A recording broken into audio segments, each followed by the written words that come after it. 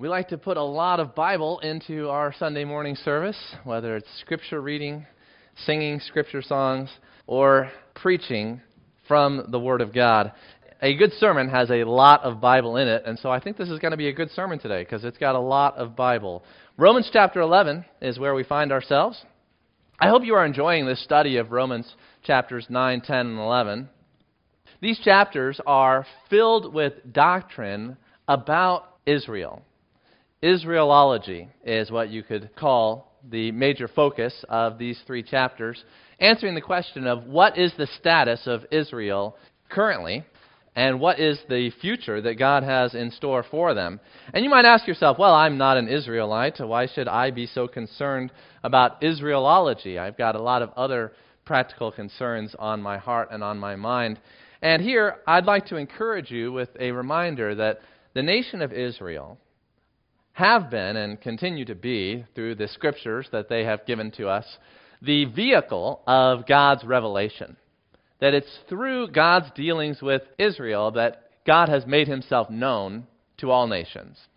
That you know God because of what God has done through a specific people, a specific nation, a specific family on the earth. And that it's from that family that your Savior, Jesus Christ, was born. And so understanding Israel is a key to understanding the Bible. The Bible and Israel are tied together inseparably. And if you have a misunderstanding of one, then you're going to have some misunderstandings of the other as well. That's why it's so important for us as Gentile believers, as we are, to have these verses, these chapters written to us to remind us about God's plan for His special people. We finished up Romans chapter 10 last week. If you take a look at the last verse there in Romans chapter 10, it ends on kind of a sour note for Israel, saying, "Of Israel God spoke in the prophet Isaiah, 'All day long have I held out my hands to a disobedient and contrary people.'" The stubbornness, the hard-heartedness, the rebelliousness of the people of Israel is a constant theme throughout the Bible that God has given us through their prophets and apostles. That sour note has led us once again into a statement about how God has not rejected His people. That's our big idea here in Romans chapter 11, verses 1 and following. Israel's status is not rejected. They are still the people of God. But before we look at the outline, I'd like to remind you that Israel's problem was their ignorance. Romans chapter 10, verse 3 talked about how the people of Israel were ignorant of the righteousness of God, and therefore they were undertaking to establish their own righteousness, a law righteousness, a righteousness that comes from keeping God's commandments.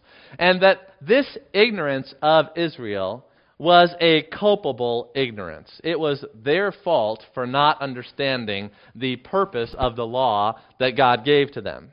God's prophets, His message is very clear, and it's only by them being a disobedient and contrary people that they could be willfully ignorant of the purpose of the law. I want you to keep that in mind. Also, this has application for today. We look at Americans today, and we have a similar question as to why don't people believe? Why are there so many non-Christians coming out of Christian churches, having grown up in a Christian culture? Why do so many people reject the message? Why don't they believe?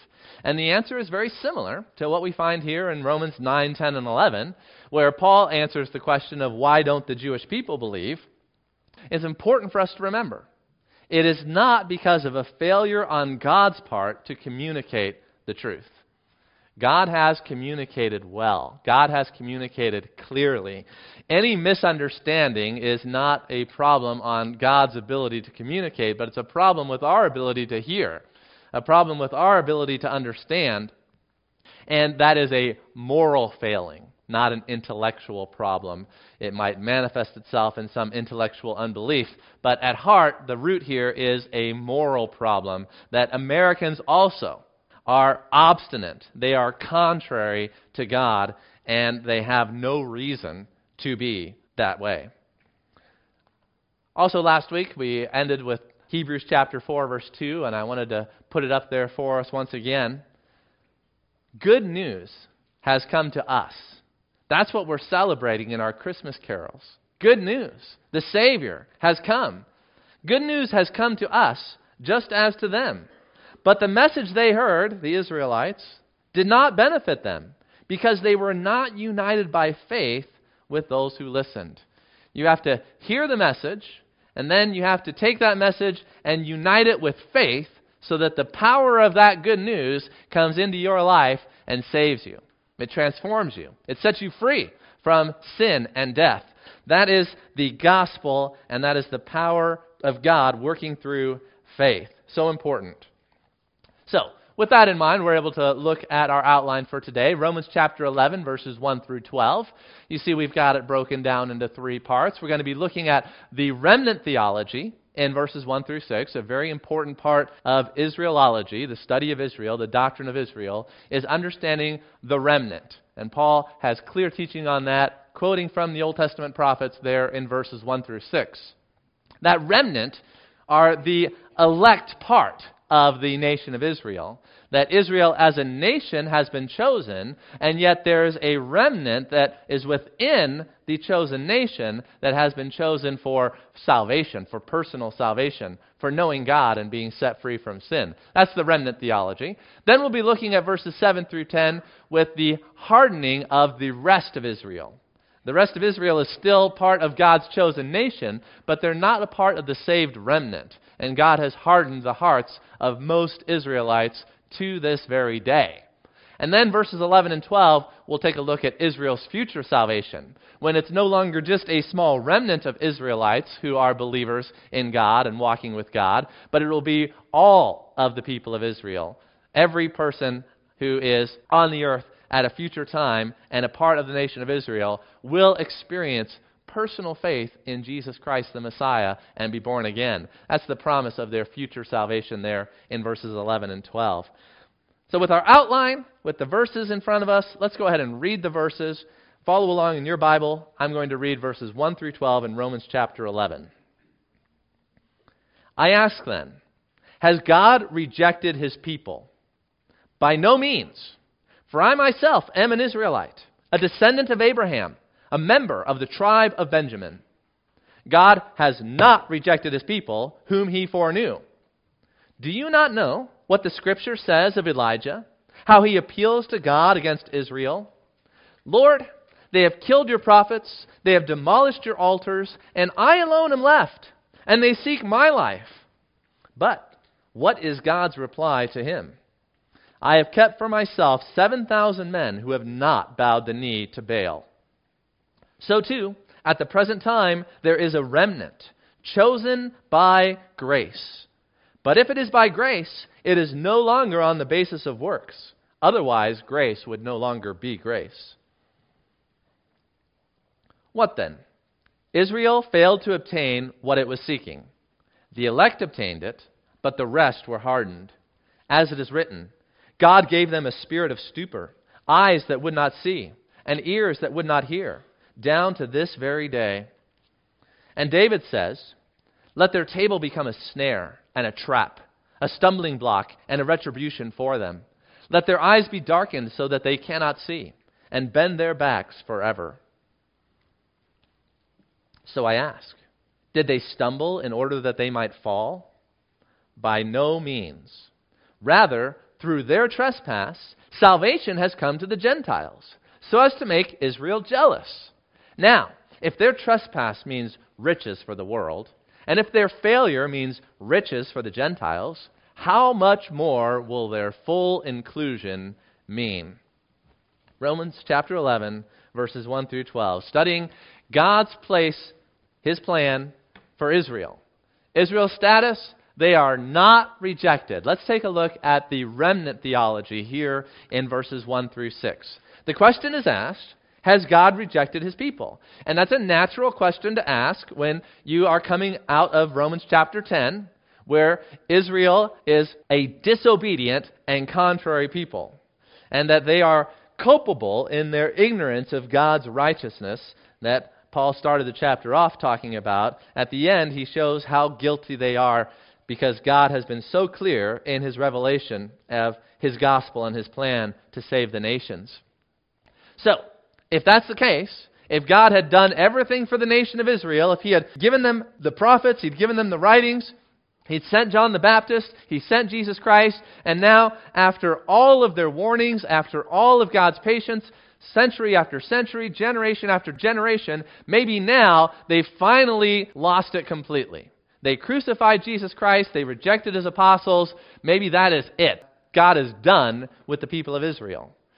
God denies that in the strongest possible terms. God says that thought is inconceivable, that God could ever give up on his people. There's no stronger way that God could have rejected this false conclusion that God has rejected his people Israel. And Paul is going to give us a number of reasons why he has not rejected his people. Now just look at the question that starts off there. Has God rejected his people? That phrase, has God rejected his people, comes almost word for word from the Old Testament, where God explicitly states that he will never do this. Look at 1 Samuel chapter 12, verse 22. I put it on the screen for you. You can jot it down if you're taking notes, which you should be. 1 Samuel 12:22. See, I give you all this scripture, and you can't keep it all in your head. You got to write it down. For the Lord will not forsake his people. The same word there, the Greek word, I put it up from the Septuagint translation of 1 Samuel. That's the Greek translation of the Old Testament. And Paul takes that phrase word for word and puts it right in here, asking, will the Lord forsake his people? Will the Lord reject his people? And we can go back and find out that's not going to happen. The Lord said he will not forsake his people for his great name's sake, because it has pleased the Lord to make you a people for himself. And do you know who's speaking here in 1 Samuel chapter 12? Well, it's Samuel. Wouldn't be a surprise, right, since the book's named after him. And Samuel in 1 Samuel chapter 12 is rebuking the people of Israel for rejecting God as their king and asking for a human king. And he says they've committed a great sin against God by asking for a king. And so the people, they're really upset about this. They're worried that they've committed a great sin and that God might reject them because they've rejected him. And Samuel says, no way. God is never going to reject his people, no matter how many times they reject him, no matter in what way they reject him, no matter how evil their rejection is of him, God will not forsake his people. Can we be clear on that? I think so. Psalm 94 verse 14 also. The same phrase. The Lord will not forsake his people. Same Greek word there in the Septuagint that we have here in Romans chapter 11. He will not abandon his heritage. And if those aren't clear enough, I also like Jeremiah 31 verse 37, one of the verses I keep in mind when I'm thinking about God's choice of Israel and whether or not they could ever fall out of the position of favor. Thus says the Lord, if the heavens above can be measured, and the foundations of the earth below can be explored, then I will cast off all the offspring of Israel for all that they have done, declares the Lord. The immeasurable universe, the sky above us, the depths of the earth that no man has penetrated to, these things are unsearchable. And so God's love for Israel is also unsearchable, and it will never, ever end. Now, you might say, well, that's good and fine for Israel, but what does that have to do with me? It has everything to do with you. Because we're talking about God's love. We're talking about God's choice. And the way that he loves you is the way that he loves Israel. And the way that he loves Israel is the way that he loves you. And so you have to wonder, have I gone too far? Have I sinned against the Lord one too many times? He talked about 70 times 7, and I've been adding up, and I think I'm beyond that now. I'm past the 490. And God says, never, never, never. I will never let go of those whom I have chosen for myself. And so this has to do with the very nature of God himself, the nature of God's love, the nature of God's grace and mercy. It cannot be stopped. He is unrelenting, no matter how evil people are against him. Those whom he has chosen, he will never let go. remember what Paul wrote back in the beginning of this letter, Romans chapter 3, when he asked the same question. Well, what if some of the Israelites, the Jews, were unfaithful? And he's being very gracious by saying some, when really it was most of them. And there was just a small remnant that were being faithful to God. But what if some were unfaithful? Does their faithlessness nullify the faithfulness of God? By no means. I don't think God could be any more clear on this point. Over and over and over and over and over and over and over again, he states in the strongest terms, categorically, I never let go of my elect. Let God be true, though everyone were a liar. God's faithfulness cannot be countermanded by our unfaithfulness. God's faithfulness cannot be countermanded by your unfaithfulness. There's nothing you can do to make God stop loving you. He has loved you with an everlasting love. Now, in exploring the remnant theology, Paul gives himself as an example here in the second half of verse 1. He says, I myself am an Israelite, a descendant of Abraham, a member of the tribe of Benjamin. So he is a representative of the remnant that he's going to be talking about as we continue through this opening paragraph in verses 1 through 6. Secondly, we see in verse 2 that God says he's never going to give up on Israel because God has foreknown Israel. God has not rejected his people whom he foreknew. Foreknowledge here reminds us of what Paul was writing back in Romans chapter 8. Turn back a page or two. Romans chapter 8, verse 29. Now, can't read Romans 8:29 without reading verse 28 to go with it. We know that for those who love God, all things work together for good, for those who are called according to his purpose. And you say, well, Israel doesn't love God, so maybe things aren't working out for their good. Israel as a nation does not love God, but God loves Israel as a nation. But for those individuals who love God, yes, everything in their life is working out for good. And there are lost Israelites who are on their way to hell. Don't be confused about that. If you're a Jewish person, don't take confidence in your Jewishness that you're not going to be punished for your sin.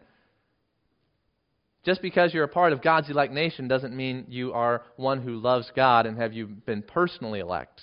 But notice the connection here between the personal election and the national election that I do want to draw out in verse 29. He says, for those whom he, that is God, foreknew, he also predestined to be conformed to the image of his Son, in order that he might be the firstborn among many brothers. And those whom he predestined, he also called. And those whom he called, he also justified. And those whom he justified, he also glorified. There's an unbreakable chain here between God's foreknowledge and future glory. And that is true for the nation of Israel. It's not true for every individual within the nation of Israel, but it is true for the nation. God has chosen a nation. He has foreknown them. And that foreknowledge is going to lead to their justification. It's going to lead to their glorification. They will be conformed to the image of God. There is a future generation of Israelites, as I said, who are going to turn to the Lord and be saved. God's plan for Israel is going to be fulfilled. But for all of the individual Jews in the world, I say, repent and believe in the Lord Jesus Christ, or you will miss out on that future glory. It's only those who hear the message and unite it with faith who are going to be a part of this glorification that is the unbreakable chain of God's foreknowledge. So keep the national election and the individual election distinct so that you can make sense of these passages. Now, not only has God foreknown Israel, but the third thing that is important here is that God has a remnant. A and C tie together on the outline. Paul is a representative of the remnant that God has. And so that's where we spend most of our time here. Most of the evidence is on God's love for Israel in preserving a remnant of faithful Jews in the nation. Here, Paul draws upon the story of Elijah. Do you not know what the Scripture says of Elijah? And I love how Scripture introduces Old Testament passages in this way. Don't you know? Jesus did this on a number of occasions. He expected people to be familiar and to understand what the Word of God says. And here Paul is writing to a mostly Gentile church, as we would imagine, here in Rome, and he expects them to know the Scripture. He expects them to have read and understand and incorporated the truth of Scripture into their thinking. And Jesus expected this of the Jews, and it's not wrong for God to expect this of people in the world. You know, if you're God and you give people prophets and you write down that revelation in a book and you deliver that to the world of man, you would expect that they would pay some attention to that. You would expect that they would listen to that. And if they haven't, well, then they are blameworthy for not listening and paying attention to that. And so God says, don't you know? Haven't you read what the Scripture says of Elijah? The story of Elijah is a great story, as our Awana Clubbers were reminded this last week. Some tremendous truths there in the life of Elijah in 1 Kings. And Elijah's complaint against Israel, that's recorded here in Romans 11, comes from 1 Kings chapter 19, verses 10 through 14. If we had plenty of time, which we never do, we'd go back and take a look at it. But I'm going to trust that you know it. Now, don't you know what the Scripture says about Elijah? And if you don't know it, write it down, 1 Kings chapter 19, go back and learn what the Scripture says. Now, here, Elijah thinks he's the only one. He says, I alone am left, and they're seeking to kill me. So among God's holy people, there's only one faithful man left, and his life is about ready to pass away. And God says, no, that's not quite the case. God's reply to Elijah, he has a longer reply, but the only thing that Paul is focusing on here is what God said about how he has kept for himself. Notice that. God kept for himself 7,000 men who have not bowed the knee to Baal. Baal was the chief idol of the nations around Israel and was their chief temptation to idolatry in the days of Elijah. And so as the king and his queen were promoting Baal worship, most of the Israelites just went right along with the culture. They went right along with the flow. But there were 7,000 stubborn Israelites. You know, stubbornness can be a good thing too, who said, no, I'm not going to worship Baal. We are the people of Israel. God, Jehovah, is the one who has delivered us from slavery and given us His law. We're going to stay faithful to the Lord. And when all the culture is going one way, and God has to keep for Himself people who will be faithful to Him. This is God's work. The doctrines of grace are not just found in the New Testament, and they're not just found in the sections of the Bible that have to do with detailed doctrinal analysis, but you find it everywhere. Here, God is just speaking to Elijah, and He says, I have kept for myself. It's not, well, there's 7,000 people who have kept themselves for me. It's, I have kept for myself 7,000 people who have not bowed the knee to Baal. And so, this is the illustration that Paul uses to show that the situation has not changed. Israel was unfaithful then, and Israel's unfaithful now. Israel was unbelieving then, Israel is unbelieving now. There was a remnant within Israel then, and there's a remnant within Israel now. So don't think that we're in some new situation, that somehow things are different. Well, that was before Jesus Christ came, and now they've actually rejected Christ Himself, and that's much worse, and so maybe God is done with His people because they rejected their Messiah. No, they've been rejecting God since the beginning. This latest rejection, it might be the most blatant, it might be the worst, but it's still the same behavior. It's still rejecting God. And God is still faithful to them, and God still has a remnant to show that His plan for them hasn't changed. God didn't wipe out the nation of Israel during the days of Moses. God didn't wipe out the nation of Israel during the days of Elijah. God didn't wipe out the nation of Israel during the days of Paul. And God is not going to wipe out the nation of Israel in our day either. They are going to continue. They are going to have a remnant. And God is going to save them after the Great Tribulation. That's the plan. God's always had the plan. He's going to stick to the plan. Now, the remnant idea is a big idea in the Bible. It's not just explored here in Romans 9 through 11. It is throughout these chapters. You can remember what Paul wrote about the remnant back in Romans chapter 9, verses 27 to 29. He quotes from Isaiah, who is one of the major prophets who writes on the subject of the remnant. Isaiah talks about the remnant in chapter 10 of his book, chapter 11, chapter 28, chapter 37, chapter 46, and repeated verses. The other major prophets, Jeremiah, Ezekiel, and the 12, they all talk about this remnant theology, and I could flash up a whole screen full of verses on the remnant. But here Paul summarizes it for us. That though the nation of Israel as a whole is unfaithful, God shows His love for the nation by always having within the nation a small number, in comparison to the large whole, of believers. That hasn't changed. Now notice that this remnant in verse 5 is chosen by grace. God wants to insert this thought once again. Paul wants to remind us of one of the major doctrines of the letter, the doctrine of grace, that it's God's foreknowledge, it's God's choice that has made the difference between the remnant and the rest, between the minority of believers and the majority of unbelievers. Why are some believers? Well, it's because of God's gracious choice. That's the reason. I didn't write it. I'm just the messenger. And verse 6 says, if it's by grace, it's no longer on the basis of works. Otherwise, grace would no longer be grace. And so Paul, although it's not really related to his argument, he has to put it back in here again in verse 6, making this strong distinction between grace and works. This reminds me of what God spoke to the people of Israel back in Deuteronomy. So you see here our fourth reason. Paul is an Israelite. That shows that God has not rejected Israel.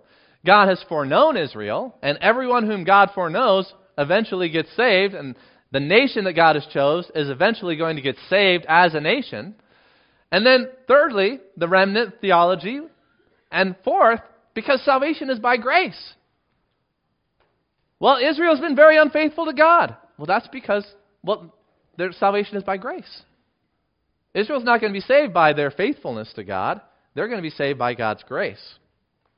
Salvation is not on the basis of works. And this reminds me, as I said, of what God said to Israel all the way back in Deuteronomy chapter 9, at the beginning of their history, entering into the land. And God reminded them, it's not because of your righteousness or the uprightness of your heart that you are going in to possess their land. And so remember, this is true of God's relationship to us as well. It's not because of your righteousness or the uprightness of your heart that you are going to enter the kingdom. You might look back and say, well, look, I've been a Christian now for all these years. I've taught Sunday school. I've gone on mission trips. I've witnessed door-to-door evangelism. I've done Bible studies, and I've raised my kids in a Christian household, and I've been faithful to my wife, and that's why I'm going into the kingdom of God.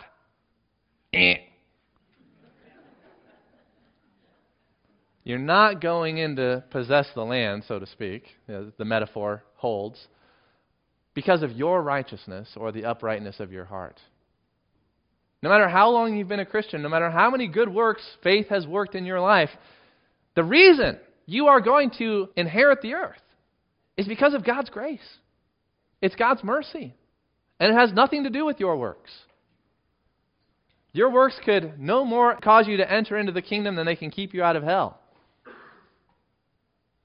And the only thing that's going to keep you out of hell, for all the sins that you have multiplied against God, is the blood of Jesus Christ. God is not done with Israel because salvation is not based on works. It's based on God's gracious choice. And God has chosen Israel. So let's look at verses 7 through 10 in a little more detail. He asks another question. What then? And that's just a question to ask, what's the summary? What does all this mean? So he's trying to pull the threads together here in talking about the Israel within Israel. He says, Israel failed to obtain what it was seeking. And what is it that Israel was seeking? Well, now's a good time for us to go back to Romans chapter 9. Let's look at Romans chapter 9, verses 30 to 33. Romans chapter 9, verses 30 to 33. What shall we say then? Well, see, very similar. The what then and the what shall we say then. That Gentiles who did not pursue righteousness have attained it. That is a righteousness that is by faith. Verse 31 is key here. But Israel, who pursued a law that would lead to righteousness, did not succeed in reaching that law. So what was Israel pursuing? They were pursuing righteousness. They were pursuing a righteousness based on keeping God's commandments, the law. And they did not succeed at reaching that law because all have sinned and fall short of the glory of God. So, come back again, chapter 11, verse 7. Israel failed to obtain what it was seeking. They did not attain a law-based righteousness. They did not obtain righteousness at all. But, in fact, the elect obtained righteousness, not based upon their works, not based upon the law, but based upon faith. This faith righteousness versus law righteousness was at the heart of Romans 9, 30 through 33, and Paul reiterates it here for us so that we can understand God's hardening of Israel. The elect obtained it, but the rest were hardened, as it is written. All right, so now we're getting back into the Scripture again. He talked about Elijah. Now, here in chapter 11, verse 8, the Scripture that we're looking at is Isaiah chapter 29, verse 10, linked together with Deuteronomy chapter 29, verse 4. So he takes part of Isaiah 29:10, part of Deuteronomy 29:4, and he puts these together to talk about how God gave them a spirit of stupor, eyes that would not see, and ears that would not hear, down to this very day. So he comes back to the judicial hardening of God. You've got the gracious election, and you've got the judicial hardening. And God is treating everyone here fairly, because we are all sinners. And so if God wants to give grace and mercy to some sinners, He has the freedom to do that. If God wants to give justice to some sinners, He is free to do that. He is obligated to give justice, but His freedom and His mercy flows out of His own gracious character, His own heart. He doesn't owe anybody grace and mercy, but He gives it. And so that's the difference. Those who are elect by God's gracious choice, and those who are hardened by God judicially. I like to use the term judicial hardening because it shows you that God is not dealing with innocent people when He hardens their heart. He's dealing with people who are hardening their own hearts. He's dealing with people who are obstinate and rejecting the clear message of God and His offer of salvation and grace.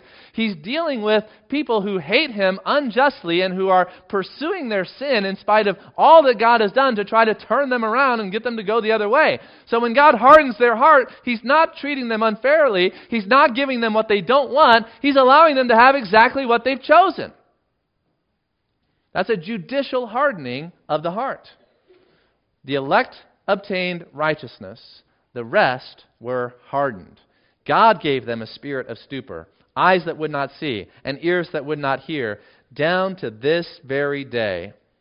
And Paul was thinking, that's talking about my day. And I'm thinking, that's talking about today. Here at the end of 2021, down to this very day, God has given the Jewish people a spirit of stupor. They're spiritually insensitive. They don't see with their eyes. They don't hear with their ears. They continue on with their traditions, passed down to them in rabbinic Judaism, that profit them nothing. And they will die in their sins unless they believe that Jesus Christ is God in the flesh, Emmanuel. And David says, Paul likes to pull from the Pentateuch and from other parts of Scripture to kind of give a full-orbed scriptural response. So that's why he often gives multiple scriptures. One will be from Moses, and then one will be from the writings, and one will be from the prophets. And he just pulls it all together to show that all of Scripture has a united voice on the issue. So he pulls here from David, Psalm 69, which was our scripture reading. That's in verse 9 and 10. He's quoting from Psalm 69, verses 22 and 23. And Psalm 69, verses 22 and 23 are a part of a psalm that was quoted a lot in relationship to Jesus Christ. This is a messianic psalm because it takes the experiences of David, God's anointed king, and compares them to the experiences of Jesus, the son of David, whom God has anointed to be king of the nations. So much of what is written about David in the Psalms has application to Jesus Christ. This is what we call a typological prophecy.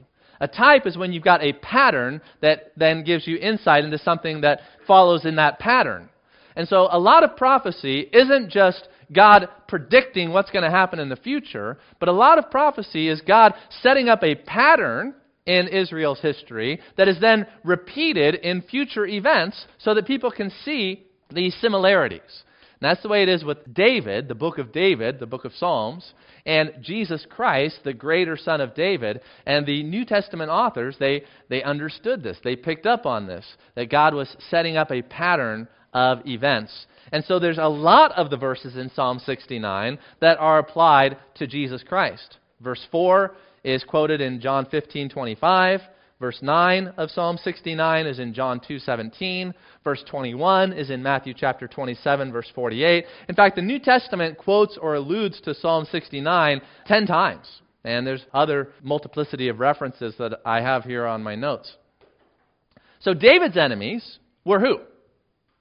Well, you think, there was the nations around him that he fought battles with, like Goliath and the Philistines and all that. But no, most of the Psalms, David's enemies in the Psalms are not those nations out there.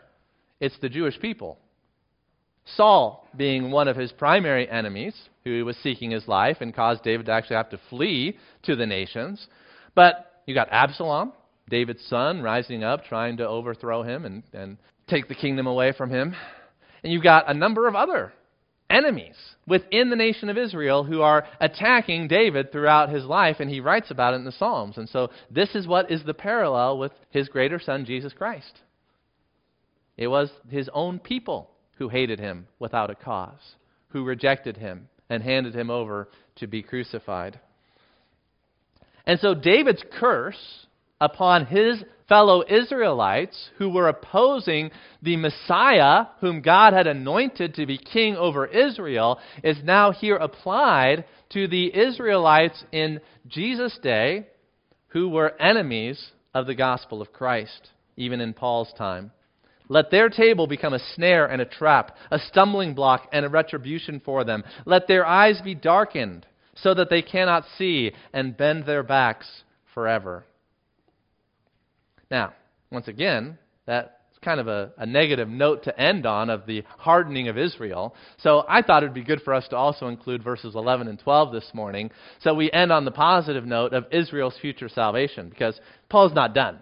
Yes, you've got the remnant who are saved in contrast to the majority of the Israelites who are hardened in their sin. But let's take a look at our third point, verses 11 and 12.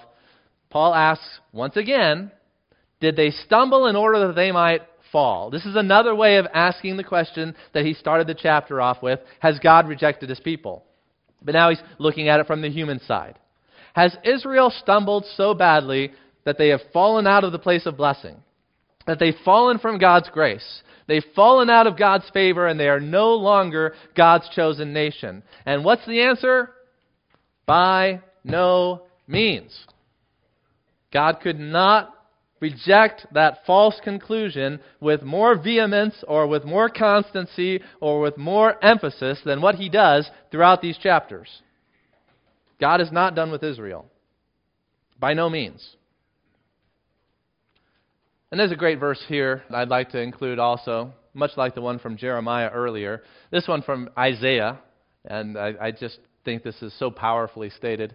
Can a woman forget her nursing child, that she would have no compassion on the son of her womb? Even these may forget, yet I will not forget you. God speaks to the nation of Israel, the nation that crucified Jesus, who called out for his blood, who drove the saints out of Jerusalem and said, we don't want this message preached here. God says, I have engraved you on the palms of my hands. I'm thinking about you constantly. I can't forget you. The heavens and the earth might pass away, but God's love for Israel will never pass away. He is constant. He is faithful. Now, verses 11 and 12, as we said. Let's look at those one more time before we come to our application. Paul says, by no means. Rather, notice this, God has a plan. Through their trespass, salvation has come to the Gentiles so as to make Israel jealous. So, actually, our salvation isn't us replacing Israel in any sense, but instead, our salvation is actually a part of God's plan to save Israel. I don't want to put you down too much, but maybe we need a little humbling. It's kind of like, I just came up with this on the fly, so forgive me. It's kind of like you've got, your girl, and she is not paying attention to you. And so you go and you show a little bit of attention to another girl, and then she starts to say, hey, that's my guy. I'm going to pay attention to him. And so we're kind of like that other girl, and God's paying a little bit of attention to us. And that's turning Israel's head. And she's saying, hey, wait a second. That's my God. That's my Savior. Those are my blessings. That's what God is doing. He's giving us what belongs to Israel to make her jealous. That puts us in a humble place. Now, that shows us that, we're not supposed to get too uppity against Israel. But we're supposed to recognize that she is God's chosen nation, not the United States of America or any other nation that's on the face of the earth. We have been shown grace to make Israel jealous. Now, of course, that's not the only purpose in God showing us grace. This has been a part of His plan for universal salvation from the very beginning, and God loves us with an everlasting love. I'm not making light of any of that. But I'm just trying to exalt Israel here. Now, if their trespass, notice God's plan. Their trespass. What is their trespass? Their trespass is their unbelief, their rejection of Christ. If their trespass means riches for us, the world, I'm going to the Gentiles. If their failure means riches for the Gentiles, how much more will their full inclusion mean? When we've got a full inclusion of Israelites, when they are no longer hardened, but the remnant is now the whole, and God has redeemed the nation from their sins. Just in their darkest hour, when it looks like they're about to be wiped off the face of the earth by the Antichrist and his forces, and all the nations of the earth that are gathered around Jerusalem to put a final end to this people by the satanic influence of the ruler of this world, just then, Jesus Christ comes down and puts His feet on the Mount of Olives and destroys Israel's enemies. And the people of Israel turn to Jesus Christ and put their faith and trust in Him forevermore. That is God's plan. That's how it's going to unfold. And you know what happens then when Jesus Christ comes down? That's when we inherit the earth. That's when we are resurrected. That's when life from the dead happens. And that's exactly where Paul's going in the paragraph here that we're going to continue into next week. God has a plan. Israel is at the center of that plan. Let's not forget it. So, the conclusion, the applications here. There's 3 that I want us to pull out of this. If you're talking with your family during the week, what is the big idea? What can we remember from Romans chapter 11, verses 1 through 12? Number 1, God brings good out of evil. This is great. Israel is evil in their sin against God. And what does God do? He brings the gospel to the whole world. God brings good out of evil. There was nothing more evil than the crucifixion of Jesus Christ. And God brought nothing more good. Nothing that could ever be more good out of that action of evil. Number 2, we have 0 excuses for not understanding God's plan for Israel. Any theologian who doesn't understand what I have been talking today about Israel needs to find a new job. God could not be more clear on this. We have no excuse for not understanding God's plan for Israel. Number 3, God saves based upon election. I didn't write it. It's not my world. It's not my plan. God tells us the difference between those who are saved and those who are not saved, it's God's gracious choice. It's hard to understand, but that's the truth. And even when we don't understand it, we accept it and believe it. Would you bow your heads with me for a word of prayer? Father God, at the end of this message that we have heard from you, from what the Apostle Paul wrote to the Gentile believers at the church in Rome, we recognize how relevant this message is today. How important it is for us to understand your character revealed through your dealings with Israel in time and space and history. Lord God, you have disciplined Israel severely. They have suffered, perhaps like no other nation has suffered. As an example, as an illustration of your wrath against the trespass of unbelief. And yet, God, you are not done with them. We thank you that your love is an unrelenting love, an unstoppable love, an unquenchable love, a love that is stretching from eternity to eternity. And that if you have set your name upon the nation of Israel, then Israel will be saved. And if you've set your name upon me, then I will be saved. And there's no one anywhere at any time that can do anything to change that. And even I myself cannot do anything to change your love for me. I thank you for the comfort of who you are in the power of your grace and mercy. Amen.